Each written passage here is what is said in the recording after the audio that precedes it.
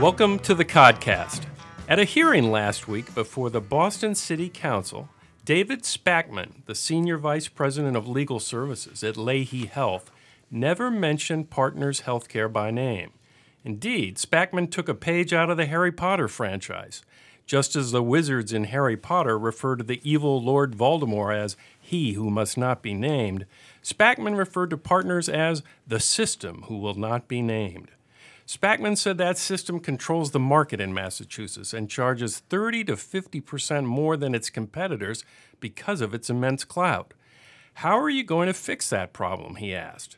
You could impose price controls or split Partners apart, but he said neither was likely to happen. His solution? Build a competitor of similar size and scale by merging Beth Israel Deaconess Medical Center in Boston, Lahey Health in Burlington, New England Baptist Hospital in Boston, Mount Auburn Hospital in Cambridge, and Anna Jaques Hospital in Newburyport. We're trying to bring true competition to Massachusetts. There is none, he said.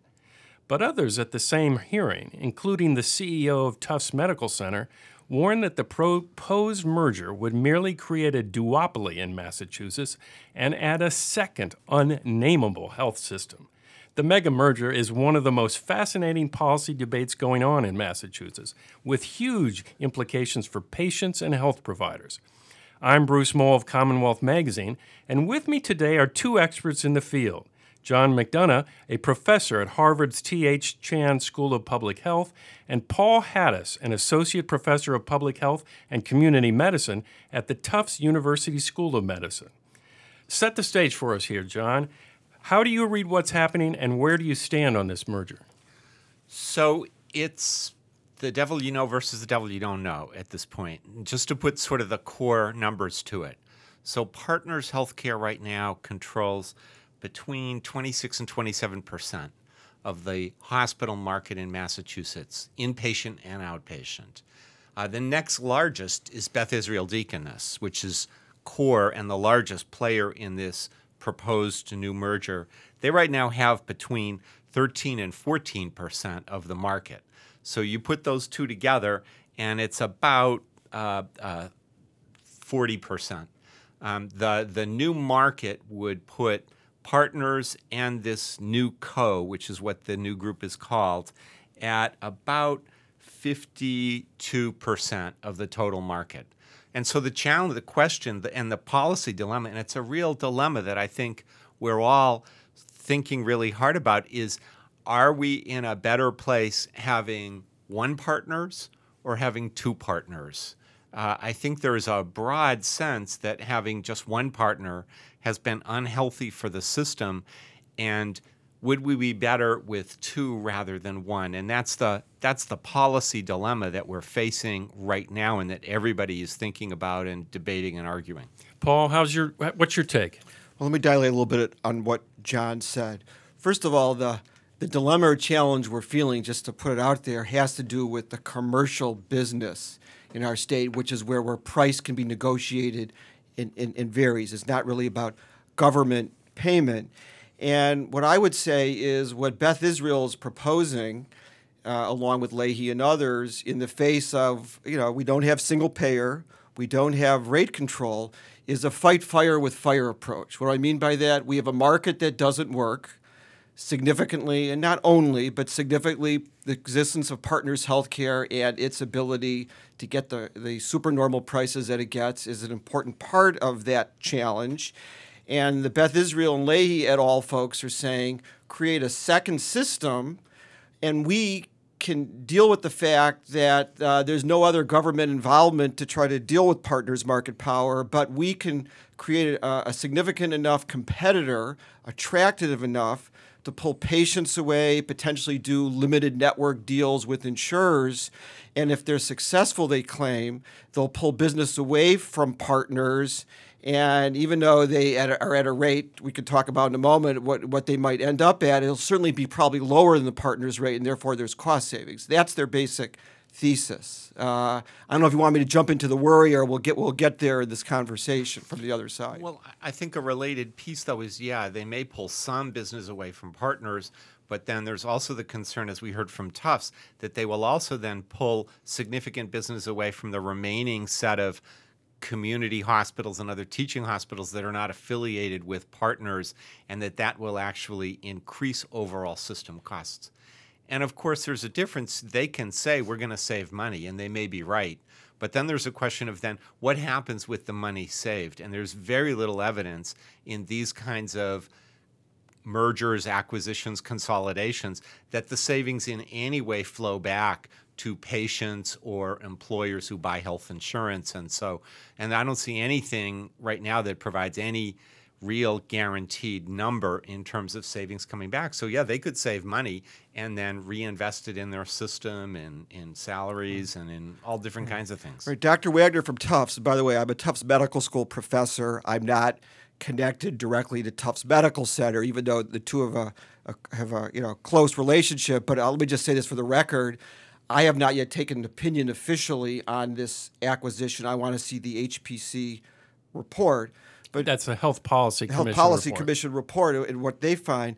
But but Dr. Wagner said there might not be savings, meaning if instead, as John just pointed out, you take market share not away from partners by this NewCo system, but all the other competitors, that could actually raise prices, raise spending relative to where we are now, and as they grow and get 25% market share, meaning this new combined entity, their own pricing ability with the insurers. Some of the insurance folks have said to me, they're potentially at risk for what they call a shadow pricing problem, that they won't necessarily get quite the prices that partners could get, but certainly and perhaps close to it and much above where Lahey or the Care Group or Beth Israel and other members of its system get right now. So it's both potentially a price increase as well as the risk of not taking business away from partners but others that raises the spending concern that I have. And as you know, I'm connected to a consumer organization, the Greater Boston Interfaith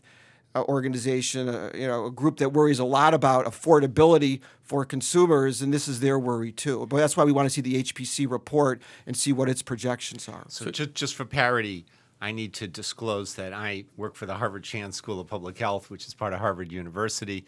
Partners and Beth Israel Deaconess are part of the Harvard Teaching Hospital Network, so I'm conflicted on all sides. So, John, Paul mentioned Michael Wagner, the CEO of Tufts Medical Center, and he raised another little wrinkle to this, that if commercial business, if this new entity takes business away from non-partners hospitals, commercial business, that they'll be left increasingly with Medicaid patients, because they tend to, he said Tufts has a much higher percentage of patients that are covered by Medicaid than this new entity would. And he said they use commercial rates to subsidize sort of the government paid rates. And it could lead sort of to a downward, he didn't use that term, but it sort of sounded like a downward spiral. Any truth to that?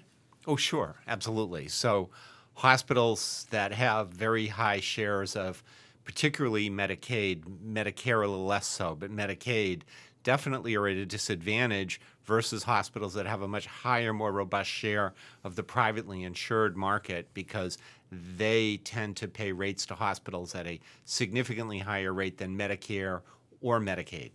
It's about your market leverage. In other words, hospitals that tend to have more Medicaid business, therefore perhaps have less commercial business, therefore can't negotiate those commercial rates as high. And so whatever commercial business they do have is important to them. And Dr. Wagner's saying if we lose some of that, our ability to get to break even, because of the fact that they lose monies, on Medicaid relative to their total costs, that's where the challenge comes in. Not only for this institution, but other non-partners, non-NewCo competitors are potentially in a similar place. But we've talked about this as creating two Goliaths to battle each other. Is the lesson here, you guys seem to be having some doubts about whether that will work. What are the pros of it? What's the likelihood that it might work? Well, the possibility. The possibility. Rather than the likelihood is that now partners, for the first time since the creation of partners back in 1993-94, will actually have someone up against it who carries their weight and thus has clout. Now, what the impact of that will be, very famous hearing before the Health Policy Commission several years ago when the former head of Partners, Gary Gottlieb, was testifying, and he was getting pressed about the disparate rates of payment he got and what was the solution. And his solution was, well, we should raise every other hospital up to Partners rates, which of course would bankrupt the whole system if you tried to do that. But that's kind of the level. One other interesting piece, by the way, just to add a little political dynamic to it, is I haven't heard Governor Charlie Baker indicate anything, but the Public Health Council gave it a seal of approval earlier this month, and it's hard for me to imagine that that happened without the governor being aware in some way. And of course, this governor, Charlie Baker, 25 years ago when Partners was created, was the state secretary of Health and Human Services, who also signed off on the creation of Partners back in 1993-94. So what I guess goes around comes around, even for Charlie Baker. Yeah. Quick comment on the process. It was unfortunate that the DPH, because of its statutory deadline, had to even put out an initial view of the transaction before the Health Policy Commission report came out.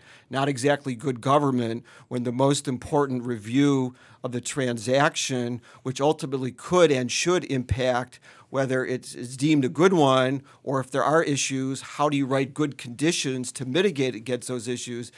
In some ways, the DPH shouldn't have had to act until after that, but it's not their fault. The statute forced them to do it because of the timing. But let me point something out that since you started with David Spackman, I'll note what he said, and it made me think, and I'm not sure I necessarily agree with this, but his view at the city council hearing was that the NewCo, once created, wouldn't have much ability to raise prices. He noted that so the best case scenario, just to answer your question, is they come together with no ability really to raise prices, so that some of the fear around that is gone. And they do, in fact, take market share away from the partners, and that means lower spending. And what that means then is the partners, to fight back against that loss of market share, might need to lower its prices a bit. And so it moves things starting in the right direction rather than our usual ratcheting up. But that's all very theoretical, but that's the concept. There's one other piece, which is worth putting on the table as well, because we talk about these two new systems having parity in terms of both size, but there's not parity, even if they're put together, there's not parity in terms of their total annual revenue. Right. Partners has annual revenue of about $13 billion. This NewCo, based upon 2016, would have revenue of about $5 billion. So it's actually a significant disparity between the two in terms of the revenue, at least coming out of the gate. And then the only reason NewCo would be seeking to do this is to try to get closer up in that direction. Whether that would then bring Partners down or harm other community hospitals in the system, the money comes from somewhere if they go up. Let me bring in an important actor in all this. It's called our health insurers, okay? Meaning, in two ways I think they're important. One is, I would like to hear and hope the HPC, either before the HPC comes out or before their report or after it, when they have an opportunity to react, they tell us not only what they think of the report, but really what is their ability to create what they call a sort of a limited network or some kind of insurance product built around this NewCo, which would be attractive in the marketplace, be a cheaper premium, and pull patients or beneficiaries who want to subscribe to that into it as a way of pulling some of the business away from Partners. Do they think those are viable products? And more importantly, in a policy level, and I wrote about this in your Commonwealth magazine last July,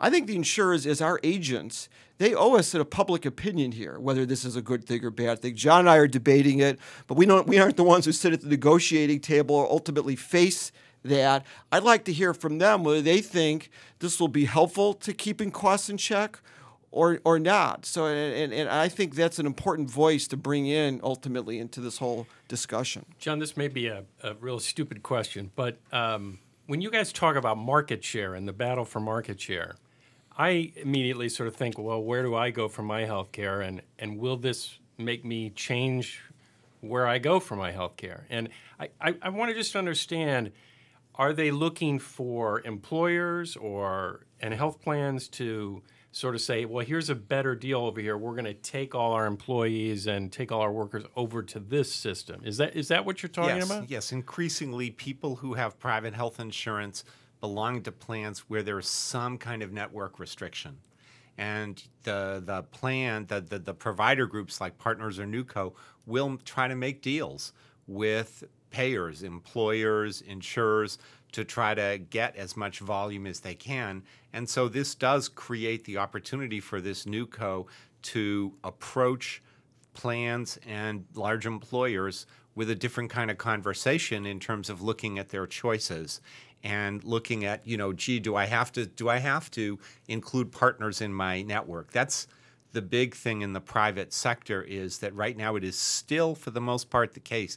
If you're part of an employer, the employer right now still believes, for the most part, that you have to have partners in the network. And whether or not that would be shaken by having this second Goliath in the system, that's one of the unknowns, but one of the possibilities. Right, and how much people are willing to, in essence, give away that partner's choice for a price reduction. So rather than paying between them and their employer a $20,000 a year family premium, could we get it down to 16 or 17, just to draw numbers as a comparison? But for that, you might have not having the choice of partners, hospitals, and doctors for your care. It would be limited to not only the NewCo network, but potentially all the other providers. That's one of the burning questions. There's a really interesting little tidbit here, which is that, employer-based premiums in Massachusetts are the fourth highest in the country. So they're expensive.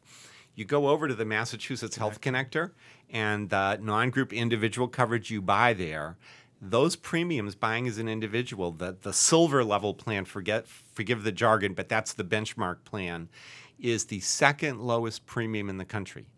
Almost all of those plans that you buy through the connector, very good coverage, does not include partners in their networks. Yeah. And that is the fundamental difference between the employer-based plans and the individual plans out of the connector. Yeah.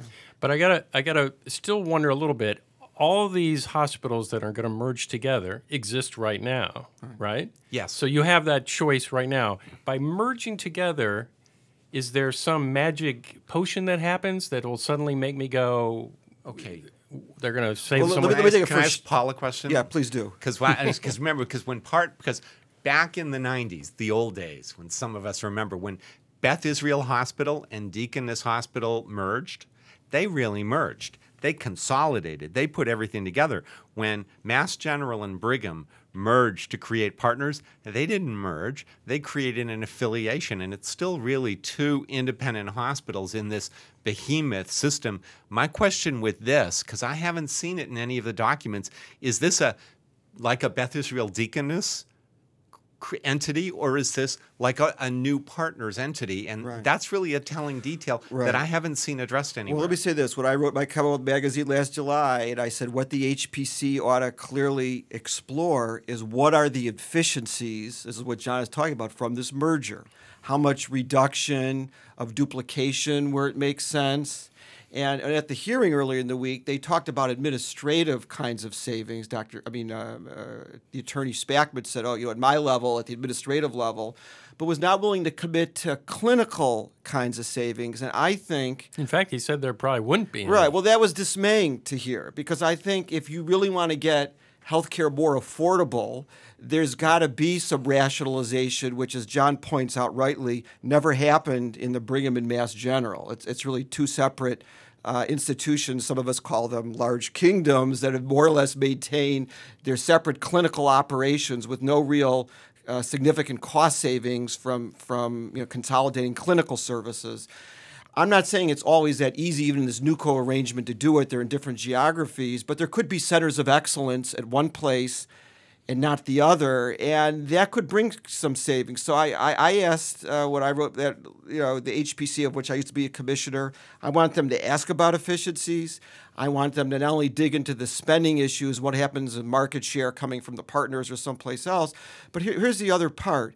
If the market share does come from, and this ties in with Dr. Wagner's concern, if the market share does come from non-partners providers, that could destabilize some to the point of even going away. And we might need some of those safety net providers that at the margin have some commercial business. And I want the HPC to try to, if it can, model not only what happens with BI, NewCo, it all spending and savings, but what happens to some of the other competitors potentially, because I think that's a key part of this.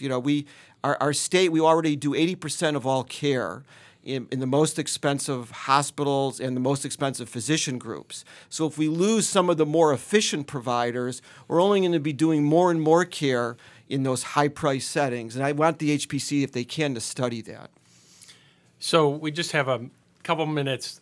Give me your bottom line about, so if you were, maybe you don't want to be put on the hot seat, but if you were put on the hot seat and say, which way would you go here? I'm left listening to the two of you that, there's risks going every which way here.